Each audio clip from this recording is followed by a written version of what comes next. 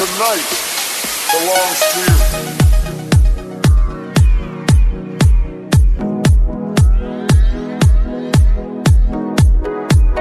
It was a creed written into the founding documents that declared the destiny of a nation. Yes, we can. It was whispered by slaves and abolitionists as they blazed a trail towards freedom through the darkest of nights. Yes, we can. It was sung by immigrants as they struck out from distant shores and pioneers who pushed westward against an unforgiving wilderness. Yes, we can. It was the call of workers who organized, women who reached for the ballot, a president who chose the moon as our new frontier, and a king who took us to the mountaintop and pointed the way to the promised land. Yes, we can to justice and equality.